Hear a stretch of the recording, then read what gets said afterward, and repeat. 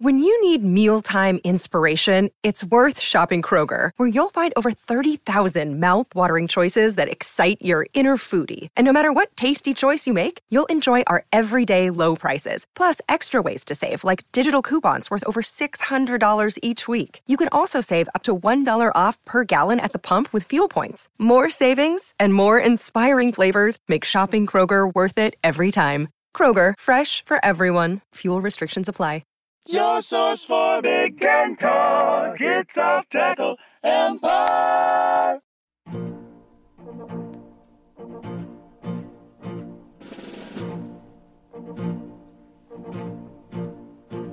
Today on Off Tackle Empire, we make our first foray into the foreign and exotic land, for us podcast hosts anyway, of Michigan, to discuss Michigan State Spartans, spray tans, or whatever, however you want to pronounce it. Yeah, there's a non-zero overlap in certain parts of the fan base. We do, as a school, recruit relatively heavily from the New York, New Jersey area. I think outside of Michigan and Illinois, that's like the biggest demographic area, or at least it was when I went there, but that was getting to be a really long time ago. So as far as 2021 goes, I don't think there's any way to look at Michigan State season as anything but an overachieving success. I don't think there were very many people outside the program predicted. I mean, the over-under on wins was generally like 4.5, something like that. And coming off the pandemic season, not totally unreasonable, but I do think people expected MSU to be somewhat better in 2021. I think the general expectation in the fan base was, look, we got to make a bowl this season. The recruiting is great, but if we don't win some games on the field, like, you go down a road that there's no coming back from. So, well, let me just put it this way, though. If somebody expected what happened, or if their expectations were higher than what happened, then they're a fucking asshole, and I'm upset that they're happy. Yeah, I don't even know. I hate that it just works out for folks like them. I wouldn't even call that kind of delusion being an asshole. That's just like you're so out of touch with reality. It's kind of like, I would like to take a hit of that once in a while. I know just to suspend disbelief. And I might have run into one of those people the other day. I sent you a picture of this when I came upon this truck with with what was obviously a homemade Fire D'Antonio bumper sticker on the back of it. Did, yes. Yeah. It was either one of those people, or it was our beloved fan shot commenter, Bagels Are for Champions. If that was you, I have a picture of the back of your truck. If you were in Royal Oak last week, I don't know. Give me a holler. I don't know many people at the time who were really willing to go that far. I came pretty damn close, but it was never, I never wanted him fired as much as I wanted him to realize I ain't got it anymore and it's time to hang it up. And he ultimately did. Again, later than would have been ideal, but we've gone through that whole thing ad nauseum. But to get to your original point, if you really expected Michigan State to go 11-2 and win New Year's Six Bowl after winning 2 games in the pandemic season, at a point in which the team looked absolutely outclassed by any decent team they played, I don't know what to tell you, because I mean, I don't believe you, I guess, is my ultimate response to that. You'd have to give me receipts from before the season showing, oh yeah, I predicted 10-11 wins. I thought we'd beat Michigan, no problem. They were technically in the picture for the division title until they played Ohio State, and they very much were not. But I don't. You. Right. Yeah. It's exactly. Like I don't believe that anyone actually thought that. So first couple of games were as expected because there wasn't a lot of challenge there. Really, the sign that things might be departing from the expectation in a positive direction was a trip to Miami. And that's a game that unfortunately did not really hold its value too well because the Hurricanes, face planted. Derek King was hurt most of the year. They ended up firing Manny Diaz.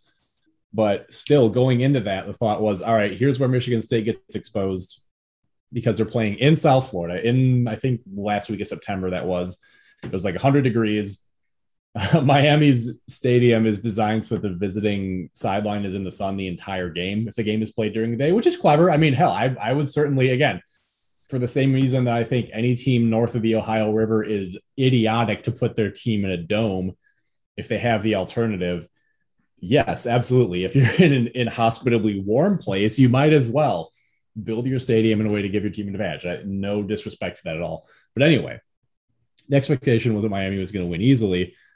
Early on, it kind of looked like that might play out, as would become a theme. MSU couldn't cover Charleston Rambo at all. And their pass rush sure seemed to have the keys to getting in the MSU backfield. But then it turned out that actually all you have to do is adjust your protection a little bit, and Manny Diaz didn't exactly have a counterpunch. So that was the real signal that something special was cooking. They ended up running the record to an 8-0 mark after beating Michigan on Halloween. That was certainly the high water mark. Again, remembering at the preseason over-under for wins was 4.5, depending on where you looked. Yeah, that Michigan game was quite the accomplishment.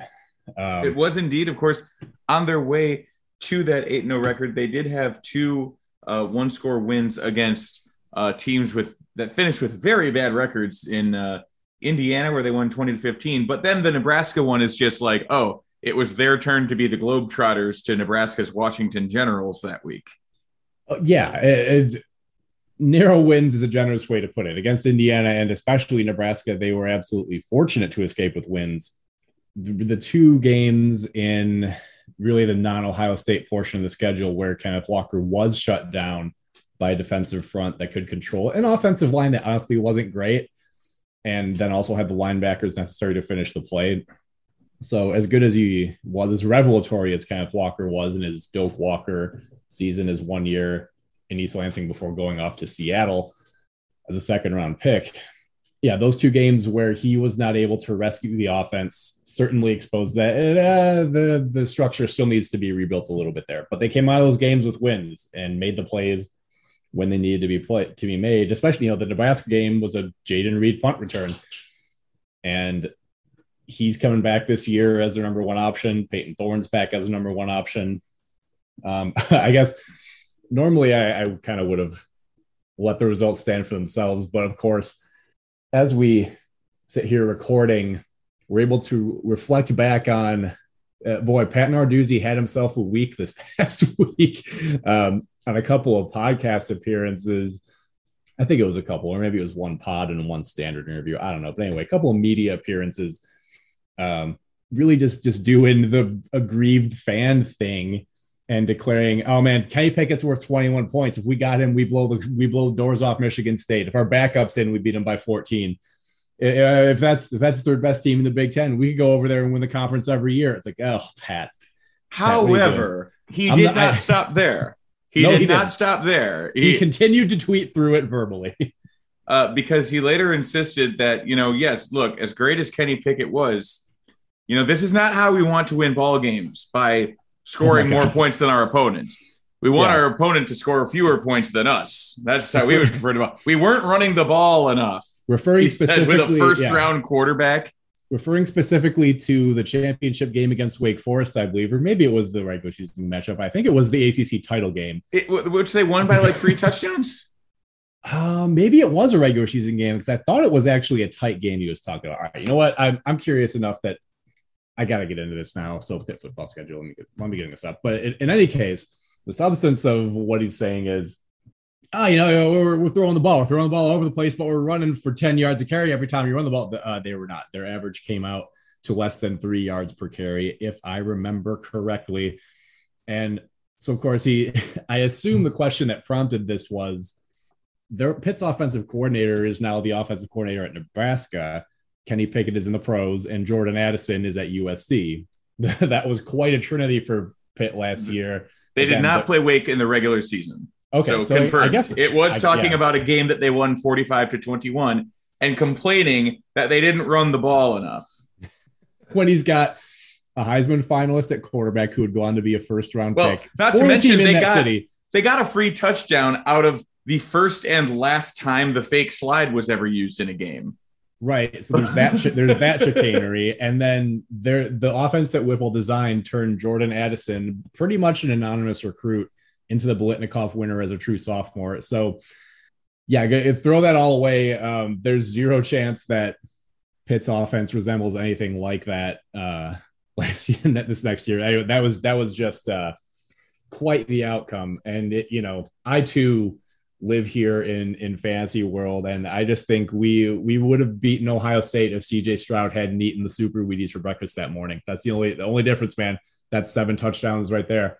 Well, for my team, though, I can see Pat Narduzzi's point, because there's a case to be made that we could have won 6 games if we had run the ball substantially more than the 65% of the snaps on which we did run it. Yeah. Well, and the thing is, season long, Pitt actually had a decent run pass balance, despite the fact that Pickett and Addison were so good. So it's like that. He is truly a disciple of Mark D'Antonio. And it's like one of those infographics I made where it was, Mark D'Antonio's, feelings on various scores of games. It's like, the win over Baylor, the 42-41 in that bowl game. It's like not at all how he wanted to win. It's like, look, I'll take the win, I guess, if I have to, but way too many points were scored. It's like, yeah, the one where I assigned him the Thanos in retirement smiling picture was a 0-0 tie from 1933. That's the game he wants to coach. Pretty much. And that's kind of the last point on this circle, which is a lot of commentary on the Michigan State side of the aisle in response to that, being like, this kind of sounds like the butthurt speak of a man who was not seriously approached about replacing his mentor, Mark D'Antonio, a few years ago when D'Antonio retired. That's what it seems like. That's what it feels like. I believe at some point in that process, he said, "Oh, no, I'm not interested." Yeah, well, they went to Fickell first, and they had talked to Tucker before that, and then went back to Tucker after Fickell said no. I don't remember Narduzzi's name being involved in there. Would you say that Fickell was somewhat non-committal? Well, no, the opposite of that. I mean, I'm making a joke about his name. Yes, he was a bit fickle about the whole thing, as was Mrs. Fickell, supposedly. I think he just passed down the job because he thinks he's going to get the Ohio State offer if Ryan Day ever goes to the pros. But anyway, we're way far afield here. That's kind of the most recent discussion of the Peach Bowl, which, hey, more press than a non-playoff New Year's Six game normally gets in the offseason following it. So I'm glad somebody's talking about that game. Yeah, some NCAA selection committee stuff right there for you. Yeah, but at the same time, though, I'm also sure that the powers that be in the playoff are probably sending someone to kneecap Pat Narduzzi right now for bringing up a non-playoff game in the following season. Like, look, Pat, we got to remember that's not part of what we're selling here. What we're selling is, hey, sometimes the teams playing in these games would actually play for something that we're going to care about. So remember that these games exist, but this year, not so much. So anyway, that was a whole fun thing and an interesting little detour. The 2 losses to Purdue and Ohio State, not surprising, the 2 best passing games that Michigan State saw all season. Michigan State's pass defense was horrendous, dead last in the country by a couple of metrics. And the thing that I don't know why media that cover a team or feel obligated to do stuff like this, because back half, maybe last month of last season, there were a lot of observations, headlines, whatever, by people covering a team saying, hey, look, yeah, Michigan State's passing defense is not good, don't get me wrong, but there's context, which is they face more passing attempts than anyone else. It's like, well, hold on, go one more step there. Why do you think they face more passing attempts than anyone else? It's because their pass defense is bad. They can't get off the field on third downs, and they don't have very good pass fraud. Of course, they face more passing. I don't get why that would matter. So anyway, it was a really bad pass defense. But ultimately, that's if you have an absolutely fatally flawed pass defense, that is still a recipe to go 10-2 in the Big Ten at this time. It is. But as we said ad nauseum, though, that's the flaw that you want to have if you're in the Big Ten West. If you're in the Big Ten East, you got to play Ohio State. That just ensures that you're not going to beat Ohio State, which means you're not going to win the division. The reason Michigan was able to beat them was because their pass rush was good enough to cover for a pretty good but not great pass defense. In the the question is this: if Michigan, if some freak thing takes out David Bell and Michigan State wins Purdue, do you know how the tiebreakers work? Currently, no. I'm sure they end up favoring Ohio State regardless. Almost certainly, yeah. I'm sure. No, actually, I'm pretty sure that Ohio State still would have gone because of the way I forget what it ended up being. I think it ends up then being record against No, I don't remember how it works out, but I do believe it was the case that if we had beaten Purdue but still lost to Ohio State, that Ohio State would have gone to Indianapolis, not us. Which again, that's how it always goes. But also not Michigan, which is right, which would have been hilarious as hell. They have a one-loss season and beat Ohio State and still can't go. Ohio State does after they lose to Michigan. That would have been true comedy. As funny as Michigan I guarantee fans, you this, Texas fans are still mad about it from 2008. The same thing happened with a three-way tie in a division with Texas, Oklahoma, and Texas Tech. Two blood rivals, and then a school that like thinks they're blood rivals with someone else, but then kind of isn't really as much. And it was that three-way thing, and Oklahoma ended up going to the conference title game and then playing for a national title. And Texas fans are still mad about it. Like 2 losses to Kansas later, they're still mad about that. Well, look, it's not exactly an either or proposition, right? You can certainly be mad about more than one thing. So, all right. Discussing then what things are going to look like this year. Offensively, yeah, it sure helps to find a should have been a Heisman candidate in Kenneth Walker III. It's still objectively ridiculous that Hutchinson went and he didn't. But that being said, it's water under the bridge now. Walker erased a lot of shortcomings on that offensive line in the run blocking game in particular. And he was a home run threat. It really, a few games in, the term, I'm trying to remember who I was talking to that came up with this, but the term for him was menace, that this offense has not had a menacing player in a long time. And it sure put a lot of confidence in Tucker's approach of hitting the portal very heavily. So again, with the season he had, went off to the NFL draft, could not blame him at all. Also allowed a basically new starting quarterback. Peyton Thorne played some in the pandemic season, but they were still riding the Rocky Lombardi train at that time. Thorne comes back. He'll now be, one of the more experienced quarterbacks in the conference, as does his top receiver, Jaden Reed, both the prides of Naperville Central High School, the premier high school for athletics, academics, and overall achievement in Metro Chicago, if I could finish the Reed. Steven. Well, then I got to root for, then I've been rooting for a Naperville Central Red Hawk myself. And look how that's gone for me. Apparently, you just get to root for these guys with impunity. The second I do, they suffer season-ending knee injuries.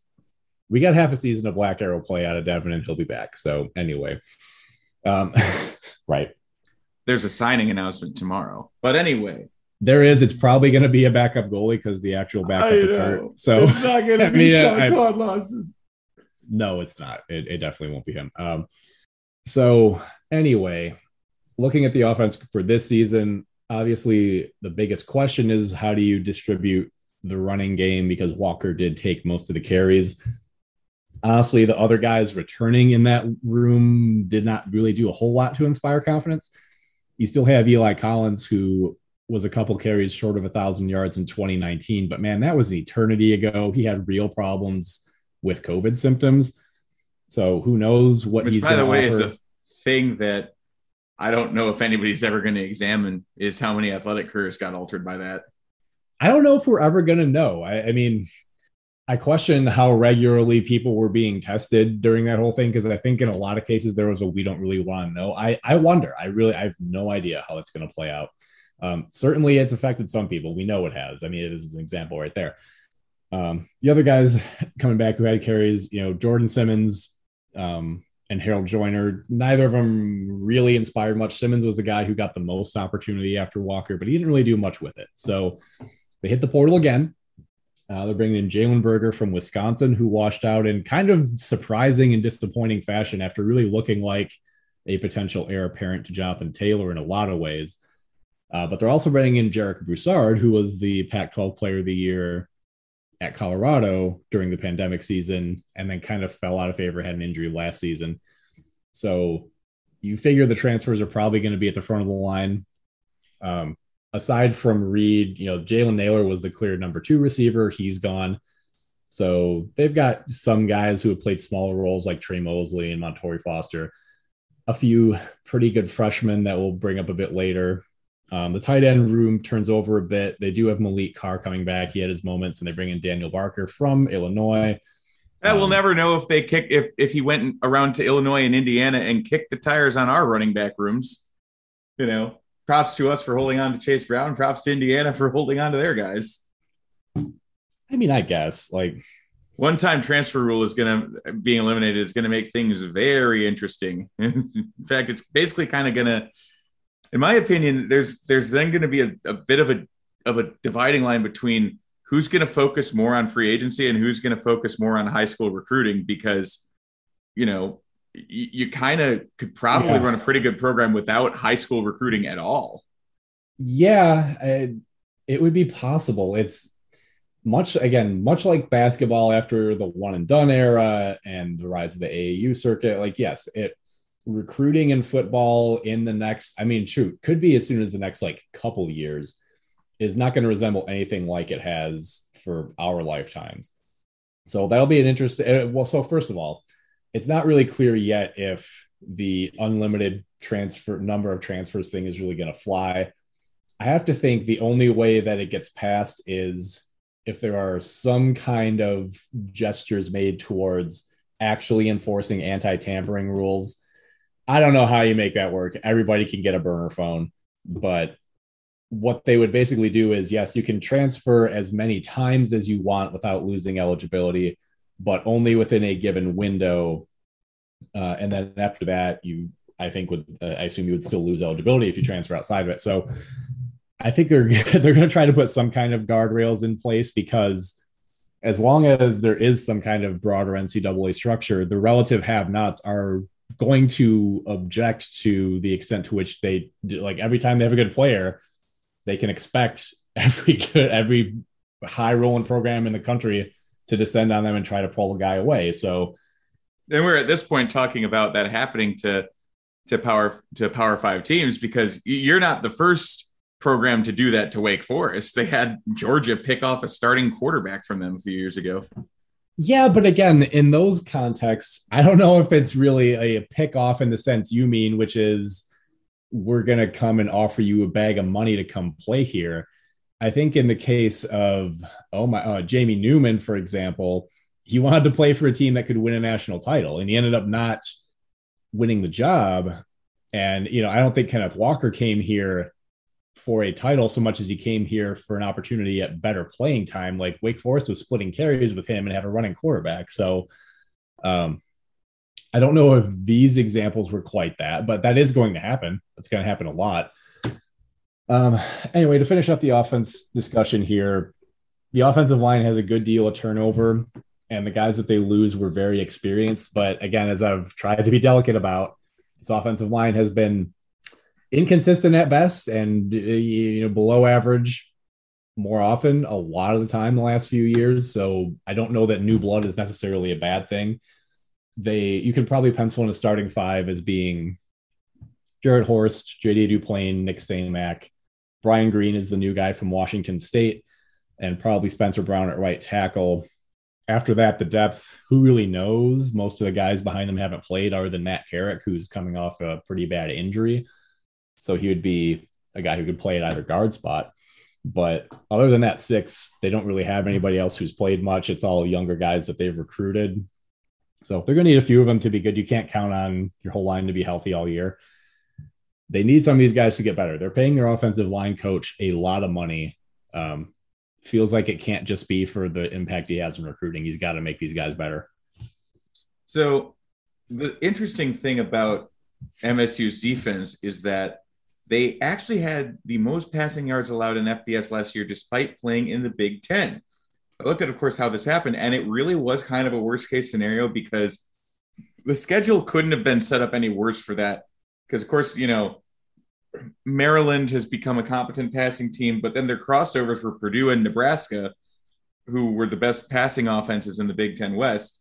And they also played the Bailey Zappi Western Kentucky Hilltoppers. So. That was also true. I mean, Miami had a receiver that they couldn't cover. Yeah. Everything set up. I mean, they scored on Northwestern so early that they were chucking it, and really, in retrospect, even if it was 3/4 of garbage time, 21 points by Northwestern, yikes. Right. I appreciate the attempt to lend some context, but there's really only so much lipstick you can put on this pig. The passing defense was awful. Fortunately, the run defense was still solid, and this is still the Big Ten. So there were still plenty of teams who were like, no, we're not going to throw against this basically non-existent pass defense. We're still going to establish the run.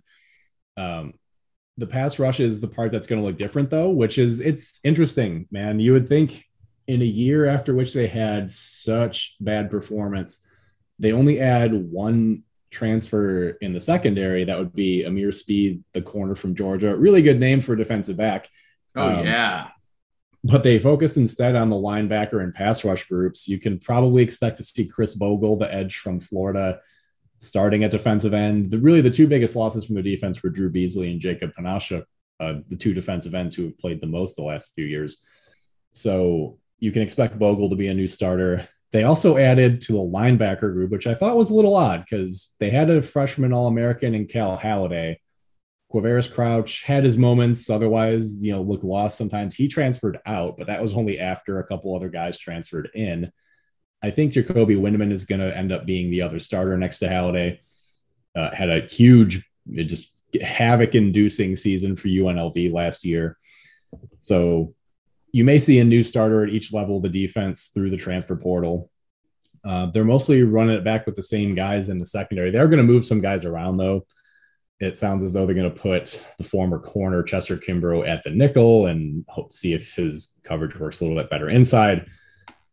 We'll see. It would be hard to be much worse, but that doesn't mean they're going to get a whole lot better. I certainly hope so, because they do have veteran guys in the secondary. They should be better. I'm curious about this. Also, another transfer from Mississippi State, Aaron Brule. I'm wondering if he is of any relation to Dr. Steve Brule, and if so, what his conception of the universe is like. I don't think so. It would certainly be a nice connection to have. No, I think I think that was a case of him being weirded out by Mike Leach, because as of, I think going into 2021, he went to media days for Mississippi State, might have been a captain in either 21 or 20. I don't remember. And then he ended up transferring. So yeah, that's just understandable. More a case of Mike Leach being weird, I think. And he certainly didn't want to not play for MSU, I guess. He just he must have gotten a generic MSU tattoo somewhere where you could see it on TV. But just with no specific logo. Just change the serifs a little bit and you're all set. All right. So we've touched on a few of the transfers coming in. Berger and Broussard, as well as Green on the offensive line on offense, are likely to be the ones that you could see all four of those guys on defense, but I think it's probably an either or thing with the linebackers, because Cal Haladay really did play damn near every snap when he was able to. As far as freshman goes, you can pretty much count on seeing Jack Stone being the starting place kicker. Matt Coughlin is finally out of eligibility.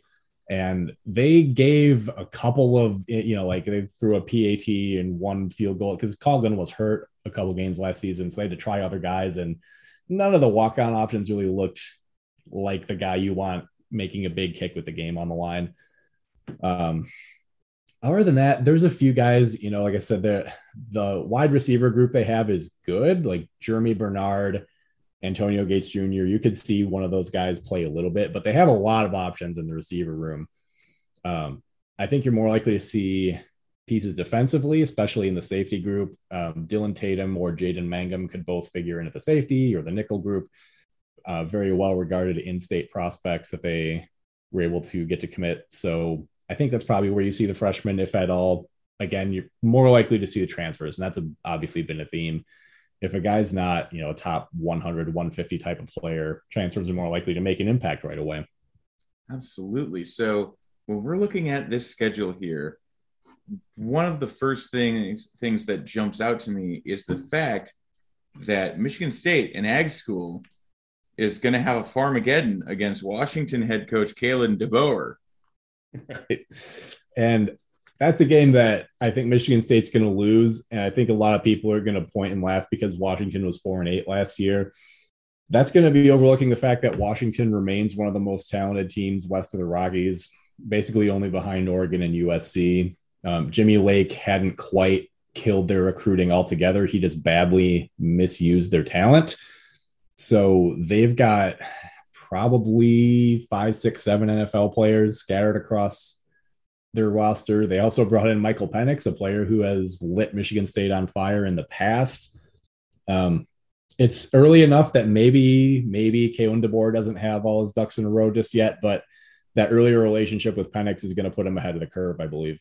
It's going to be an early test to see if Michigan State's pass defense got any better. When Washington played Michigan last year, the Wolverines walked him over, but it was a weird situation where for various reasons, Washington had like none of their receivers available. And then Lake ended up getting so stubborn with his play calling, he didn't even attempt to work around it. He just ran straight into Michigan's front for 4 quarters, and the Wolverines beat the crap out of him. If he really, really wants to kind of recapture Washington's recent glory days, what he's going to do is trot out quarterback Jake Penix Jr., and then I'm not sure what Jake he'll have behind him, just as long as the quarterback room is flush with Jakes. Yep. That's been the problem that Washington has had recently is not been flush with Jakes. It's just going to be a question as to whether, and again, that's why I don't think Washington's going to be a candidate to win the Pac-12, because they could have had Jake Haener. They almost did, and they ended up missing him. And so because of that, this game is more gettable. That's a good point. This game is more gettable than I initially thought. If they had acquired Haener, we would lose by 6 touchdowns. But they don't have a Jake in the quarterback position. Therefore, they're not at full power, and I think we got a decent chance. Well, look, I didn't bother to check to see who's returning for Western Michigan, but I don't think that's a game Michigan State's in danger of losing. No. But it could certainly be, if their passing offense is anything like it was last year, a game that MSU fans are annoyed at how long they have to keep watching it. It's a possibility if Tim Lester has kind of returned to the days of Western always having a good quarterback, but no, Caleb Ellaby, their quarterback, left. So did Sky Moore, mid-round pick, I believe, by the Kansas City Chiefs. So that's their deep ball threat, their quarterback. If they're going to, I think Ladarius Jefferson might still have eligibility. If he's the guy they choose to run against us, they're not going to make anything in the way of yards. So they're probably going to have a few weapons. They usually do. I don't expect it to be the kind of test that it should be. I mean, that's the game where you expect Michigan State to figure out what their rotation is going to be at the running back group. Oh my, I feel so bad forgetting this. Western had a really good nose tackle the last few years, and his name totally escapes me, but I'm pretty sure he is in the NFL now. Ralph Hawley, maybe? Does that sound right? Something like that. But anyway, defensively, I don't think Western is going to pose much of a challenge. In terms of the rest of the schedule, crossovers with the West, Minnesota and Wisconsin at home, and the trip to Illinois. 5 home conference games. They do have a 3-game stretch of Ohio State, Wisconsin at Michigan in October with a bye inserted before the trip to Ann Arbor. That feels like pretty much the entire story of the season. If they figure out a way to get out of that stretch 2-1, you feel pretty good about pushing for 10 wins, getting to another New Year's Six bowl. I can't predict them to be a serious contender for the conference because I don't think they match up with Ohio State yet. That's basically all I'm looking is, can we at least keep it a game into the 4th quarter this time? If we end up doing that, then hey, that's a sign of progress. You bring in another very good recruiting class, and hopefully you close the gap. Because yes, I know Ohio State is still like at maximum possible recruiting, but if we improve, we do in a sense catch up, right? So anyway. Well, I mean, and of course you always forget Penn State's there, just because the wheels kind of fell off for them last year and their quarterback got hurt and they lost a few games. I mean, they remain pretty friggin' talented. Yeah, they're still going to be the true number 1 contender, but James Franklin as a game manager, and unless and until they prove they can build a quarterback room to withstand the inevitable injury to Sean Clifford behind an underperforming offensive line, that's a pretty consistent weakness they've had that's derailed multiple seasons now. So I can't just overlook it and pretend it's not a risk to happen again. And it's definitely helpful that if we're going to assume that the pass defense is going to be a problem, that unlike last year, MSU's Big Ten West crossovers, instead of having the only 2 passing offenses, are instead 3 of our passing offense was pretty bad last year, but it's going to be worse this year. Yeah, Minnesota, Wisconsin, Illinois. 3 of the remarkable 5 Big Ten West teams that you can say that about, which is just remarkable. So fair to say we're looking at roughly 8-4. Yeah, I think that's probably a reasonable goalpost. 8-4, 9-3.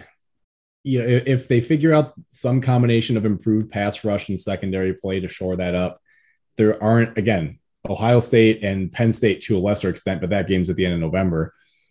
Those are the only passing games to be concerned with. Again, aside from Washington, that's going to be a much more of I think most people are going to go into the season like, oh, Michigan State's got this. I'm telling you, I would not be surprised if the line is maybe like MSU -2 or something like that. Like, it's not going to be a whole lot.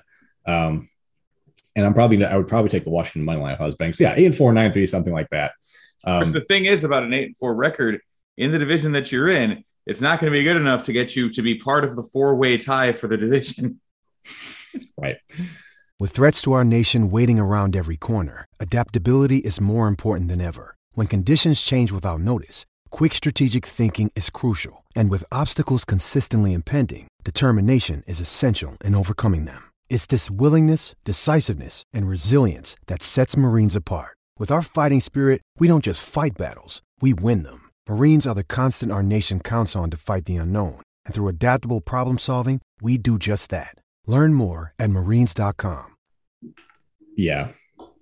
Again, just thinking of, there might only be one season where being in the other division would have made a difference, like 2017, where I think they were 9-3 in the regular season. That might have been good enough to get them to the conference title game. I mean, Wisconsin might have been like 10 or 11 wins that year. Who can say? I sure as hell don't remember. All their teams are boring and interchangeable. And yeah, that was one of the several years that we said that they were going to fall off, and then they got better. And then I think, was it the year after that we said they were going to be good and they fell off, or was that the 5? I think that was 2019. Anyway, we digress. They still won the division. So yeah, we digress. It's as a little bit of a look behind the curtain here. As we do this over Zoom, the free sessions tend to end midway during our recording. And so it came to an end right before we talked about records. It's like, oh, it's pretty much a perfect spot. And I messaged you because we were going to transition to talking about hoops. And I said, hoops, do we have to? This man. And again, this is where I freely acknowledge to fan bases of pretty much most other programs in this conference, I'm coming from a place of privilege, and I try to check that at the door when I'm talking about this team. But again, in the context of having a Hall of Fame coach that you know is good enough to win a national title, seasons like last year will make you pull your hair out, because Tom has only got that much time left. And it feels like he's doing the Mark D'Antonio exit plan, where he's like, no, I'm going to show everybody I know better, even though the world's a completely different place than it was 5 years ago, let alone 30. I'm going to show all you kids that I know better than anybody else. And on the one hand, I can't say that it's not working, because he's got an incredible point guard recruit for the 2023 class committed at the moment. He's in on a handful of other elite Midwestern talent. Like, if he gets the class that he could, he had to tell those kids something to convince them he was still going to be around. That's why I've really changed. Like, for most of the last few years, I assumed he was planning on hanging it up when his kid graduated, which would be after this coming season. I don't really think that's the case anymore, because the recruiting is still looking okay. Like, it's not earth-shattering national title winning, but he's still convincing kids that he's going to be around to coach them, or that he knows who will. And then the other thing is, his longtime assistant, Dwayne Stevens, took the Western Michigan job this past offseason, which tells me that he thinks I need to go and get head coaching experience elsewhere, because if I hang around here, I'm not going to have the resume when Tom hangs it up that I would if I stayed. Or, basically, like, he doesn't think there's going to be an opportunity to interview for that job anytime soon. So let me go and take over and do my own program, because he's not a young man either. Well, what I'm wondering is this. There was one of these off-season previews where you were talking about we're going to be getting close to this end game here, but the Amani Bates gambit is going to be where he does kind of his last run at it, blaze of glory and stuff. And I'm wondering if that was before or after COVID happened, because it's like could you possibly be living in the Michigan State Imani Bates superstar no COVID reality?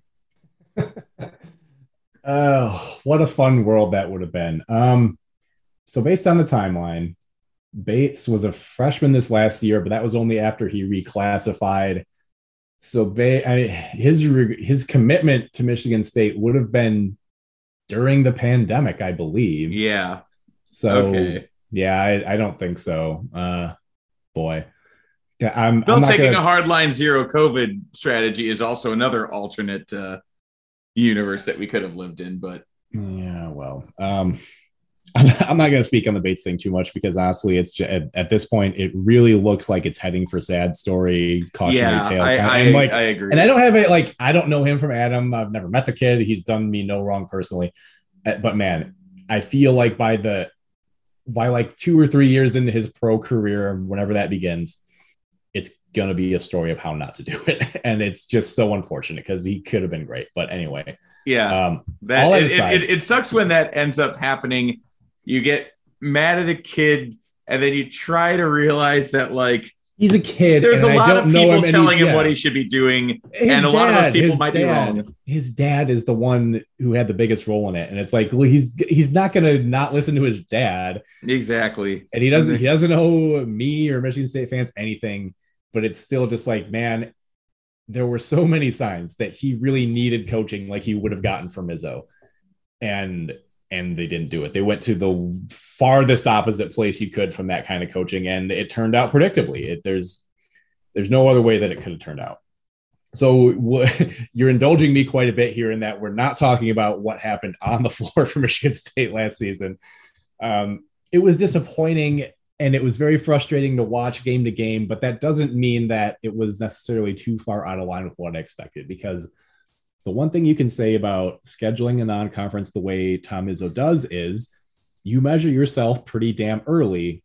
And in their early season games against Kansas and Baylor, they played, Michigan State did, probably like a B+, A-, like pretty close to the best game they could have played. And they still ended up getting bounced by, like 12, 15, 18 point margins or something like that. And it kind of told you like, man, short of an absolute best case scenario where everybody has the best season they possibly can, this team's not good enough to play for a national title. So that kind of calibrates your expectations. And knowing that the Big Ten had multiple teams that were going to be in that conversation, Illinois, Iowa, Wisconsin was a surprise. Michigan, some people said that, but Ohio State, I think, was pretty well regarded preseason. Like it was going to, in Purdue, it was going to be a tough conference. And so I don't recall there being a whole lot of people. I mean, Michigan State attained a reasonable ranking early in the season. I don't recall there being a lot of people expecting them to win the conference, and they didn't. I mean, they were a mid-pack team in a pretty good league that dramatically underperformed in the postseason. As far as what the roster looks like next year, it'll be different. They're going to be counting on good health and on pretty much everybody being ready to contribute, because they had a couple of guys pass on COVID years in Gabe Brown and Marcus Bingham. They both played in summer league. I don't know if either of them is especially likely to make a roster.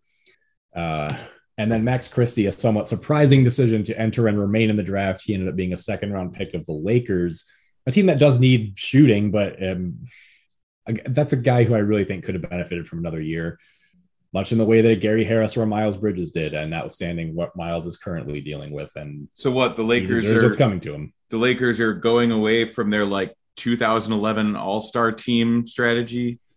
Well, the thing about that is if you're doing an All-Star team from 10 years ago, the salary cap only allows you to pay so many of those guys, and you actually do need a whole roster. So they have to, like, a second round rookie is basically going to be what they have to do with to fit their salary cap. The Russell Westbrook Lakers highlights, honestly, is one of the funniest things I've ever seen, because I know you can cherry pick lowlights from absolutely anybody. Yeah. But like they put together a remarkably long highlight reel of incredibly bad shots. Yeah. But all right. So one brief digression to that, and then I promise I'll continue to swallow the porridge that's talking about last year's team. But I don't know why people are like, everyone's like, oh man, the Lakers are such a disaster. Like, you have to put blame where blame is due. And for the most part, I like LeBron a lot. Okay. He off the court is everything you want a megastar to be. He on the court has lived up to his very, very high billing beyond anyone's wildest dreams. He's one of the 5 best players of all time. Certainly everyone can agree on that. He's won championships with 3 different teams. Yeah, that's a pretty rare thing outside really of the context of as the central feature on all those teams too. And yes, he's played with some pretty good players. The thing that has to be said more often, though, is he is a goddamn terrible GM, and that's what he's been.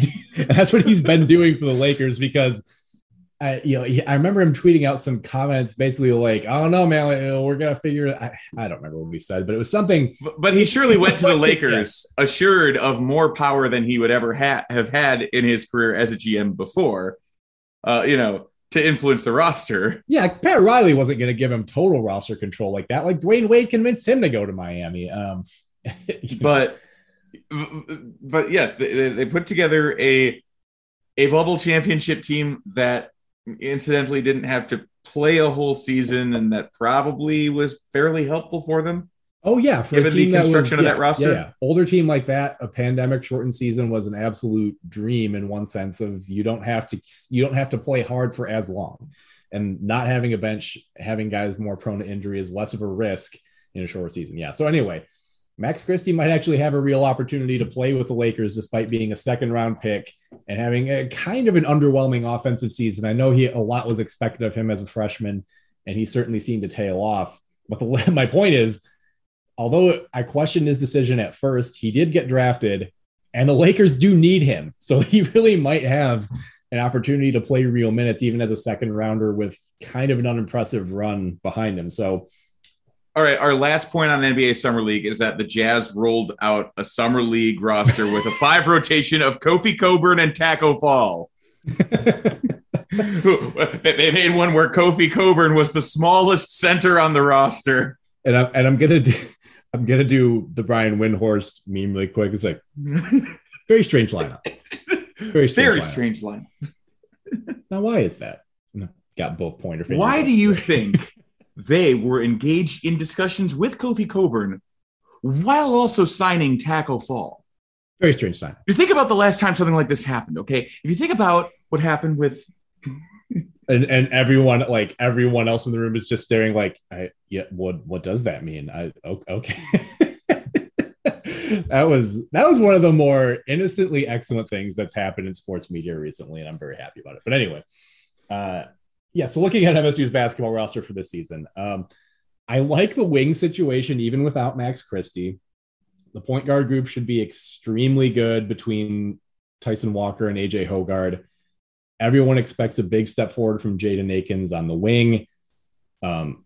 Pierre Brooks barely played last year, but is reportedly in much better shape. They have a couple of freshmen coming in, one guard. Something funny because you look like you're about to burst. No, it's too irrelevant for me to bring up. I'm just going to have to fight it off. Yeah, we could go 2 hours every night, folks. Don't let there be any doubt about that. They add a couple of freshmen in Trey Holloman, a sort of point / probably going to be combo guard because they already have 2 point guards. They get having spent most of the last decade doing the oops all power forwards roster construction, we're now pivoting to oops all point guards. Some of those guys are able to play off the ball like it. I don't think Jaden Akins, who was recruited supposedly as a point guard, is ever going to actually play point guard for Michigan State, but that's fine. I mean, ball handling skills, that's a good thing to have depth with. So the wing rotation, I think, should be fine. The power forward situation really should be fine. Malik Hall, Joey Hauser coming back. He's going to play some of the 4, some of the 5. And I understand perfectly well, after all the things I've said and written about just lamenting Joey Hauser for most of his career at Michigan State, I know it is that I'm the last person you probably thought you would hear expressing some relief that Joey Hauser came back. But he really did pick up his level of play the last month and a half, 2 months of the season. In the tournament games, he was their best player by a considerable margin. And that's not to say that I expect him to score 20, 25 points a game. But if he plays the level of defense he did and can score 16 or 17, that changes MSU's outlook considerably. He still has that kind of talent. That's another guy where, again, nobody has said this. Izzo has kind of hinted at it. I have to assume that COVID hit him like a freight truck. And that's the thing that caused him to go from being a very promising young player at Marquette to an absolute disaster his first year and an improving disaster in his second year, to the point where he was a serviceable, if not downright good player by the end of last year.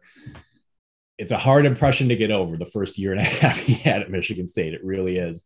The question really is, how does Michigan State deal with opposing bigs down low? Because even with the turnover in the conference, you're still going to have to deal with Zach Edey. You still got to deal with Hunter Dickinson. You know there are going to be a few other big men who emerge in this conference. And right now, the plan basically appears to be play Hauser at the 5 for a few minutes and get the rest of your time from a combination of Mady Sissoko, who has barely played in his first 2 years. Career highlight so far is breaking Iota Sunmu's nose. And freshman Jackson Kohler, who has the size, he's like 6'10", but again, you're counting on a true freshman and a guy who was all of his earlier recruiting and scouting reporting indicated he's offensively oriented. They're going to be counting on him to play at 15 to 20 minutes a night. Like it can't be less than that. Sissoko had a foul rate higher than Gavin Schilling, which is saying something. So it's either that or the other freshman big who they picked up kind of late and were playing your red shirt, Carson Cooper. Maybe they give him some run, but if he plays, he ain't going to be much more than 5 fouls. So we'll see how that goes. To be fair, in certain types of Michigan State home games, you need a player who will go out and commit 5 fouls if they're very hard. The Eldon Campbell role is a role that can have some value in the right games. I don't know if it's worth burning a red shirt for over a guy who really could be a useful player down the line. But Eldon Campbell, he's from that game where you play as Eldon Campbell and try to win a ring. Elden Ring? Right, yes. Eldon Campbell. My career with Eldon Campbell. Eldon Campbell, the protagonist of the open world Souls-like game Elden Ring. Yes, indeed. Well, he won at least the one in real life, right? He was with the Pistons in 2004, yeah. Yep, so he got his Elden Ring. The Elden Ring is actually just the story mode of the 2004 Pistons season. So it does seem about that violent. Yeah, the only thing that gives me some pause again is that, you know, MSU is going in here, even if Cooper plays, they have 10 scholarship players. And Izzo pursued a few guys in the portal, lost out on all of them. Getting, for example, Jalen Bridges from West Virginia sure would have helped a lot, but they didn't. They didn't land. They only pursued a handful of guys, and when they didn't get them, they grabbed Cooper late. But it's like, man, they just needed another body. A breaking case of emergency body would have been better than nothing. And when he was asked about it, he actually answered the question kind of directly, which is unusual for a coach. Izzo is usually pretty candid. But what he said basically is, look, I got to keep these guys. I'm going to keep this number of guys happy instead of filling out a roster and having a bunch of guys transfer out. Like, that's basically what he said is, I'm choosing to approach this season as I'm going to have a shorter bench, but I'm going to hopefully be able to give everybody enough playing time to keep them happy. And although on the one hand, I'm like, yeah, but what if anybody gets hurt? On the other hand, I don't blame him for that. Like, you telling me that how many other coaches are able to hold together rosters where you do, like, for example, Juwan Howard went out and grabbed Jalen Llewellyn, the transfer from, I forget, not Columbia, from the Ivy League. But in any case, grabbed a combo guard who's going to play a lot of the point. The guy who was going to share minutes with him at the point would have been sophomore Frankie Collins, immediately transferred, immediately left. So now they've got one guy who they didn't really want to play at the point all the time down. Like all the pro teams I'm affiliated with now, I'm at good places with in my fandom. Certainly DCFC. The only other pro sports teams I even kind of pay attention to are the Red Wings and the Tigers. Tigers are going to be terrible forever. That's fine. I just don't care anymore. Red Wings are on the come up. We're going to be good again. Hopefully in the not too distant future, probably one more season of being pretty bad, but you just like, I don't let these things bother me anymore. But MSU basketball was still the one thing where like I can be sitting by myself in my living room watching the game, yelling at the like actually audibly yelling at the TV, like freaking my dogs out. And I was like, this is the only thing left that is out of balance, and I got to bring it into balance. So we got some period of time left with Tom Izzo. The team still has a pretty solid floor. They're still playing pretty good basketball most of the time. Are they ever going to get a second national title with him? No. I've known that for years now. Are they going to build to winning another conference title the next couple of years? That's more likely. Probably not going to be very good this year, but I mean, there's a couple guys who could depart for the NBA early, but we'll see how the short roster thing works. Like if they again, well, they're going to lose some guys out of eligibility. Like they'll have to rebuild the power forward room after this year again, but you never have an entire roster intact from year to year. So who knows? They could be better than I think they will. I think they're probably going to be somewhere 6, 7, 8 in the conference again. But as we said with every team preview, this is supposed to be a down Big Ten. This feels like despite the COVID years, this, if anything, seems to be the least predictable Big Ten year in a long time. Possibly. There's a lot of shit that could happen. All the teams that were at or near the top of the conference are losing so much. Illinois, Wisconsin, Iowa, Purdue, ton of turnover, big roster questions with Michigan, Michigan State, Ohio State. It's going to be a chaos year if people are really pimping Indiana as a conference favorite. I've seen this unironically from non-Indiana people online. It's just by process of elimination, right? Like, well, you can reasonably assume the teams with a lot of turnover, generally the team that comes back to win it has a pretty decent amount of returning roster. Yeah. So then you think, who's got the best returning pieces? I mean, it's not out of the question when you think about it that way. Trace Jackson Davis is probably the best returning player in the conference. Like, I don't know who you would say is better than him as a college player. So who has been better than him? There are the guys with upside, but nobody who has been better. Yeah. So anyway, who knows what to expect from Michigan State? The season's going to be getting wrapped, or is going to be getting underway right around the time I'm supposed to become a father. So I'm going to be losing a lot of sleep over other stuff anyway. I may as well be, it's going to be a drifting raft of emotions. So, well, thank you for gutting out this season preview, and maybe our podcast will survive long enough for me to predict a winning season for my football team.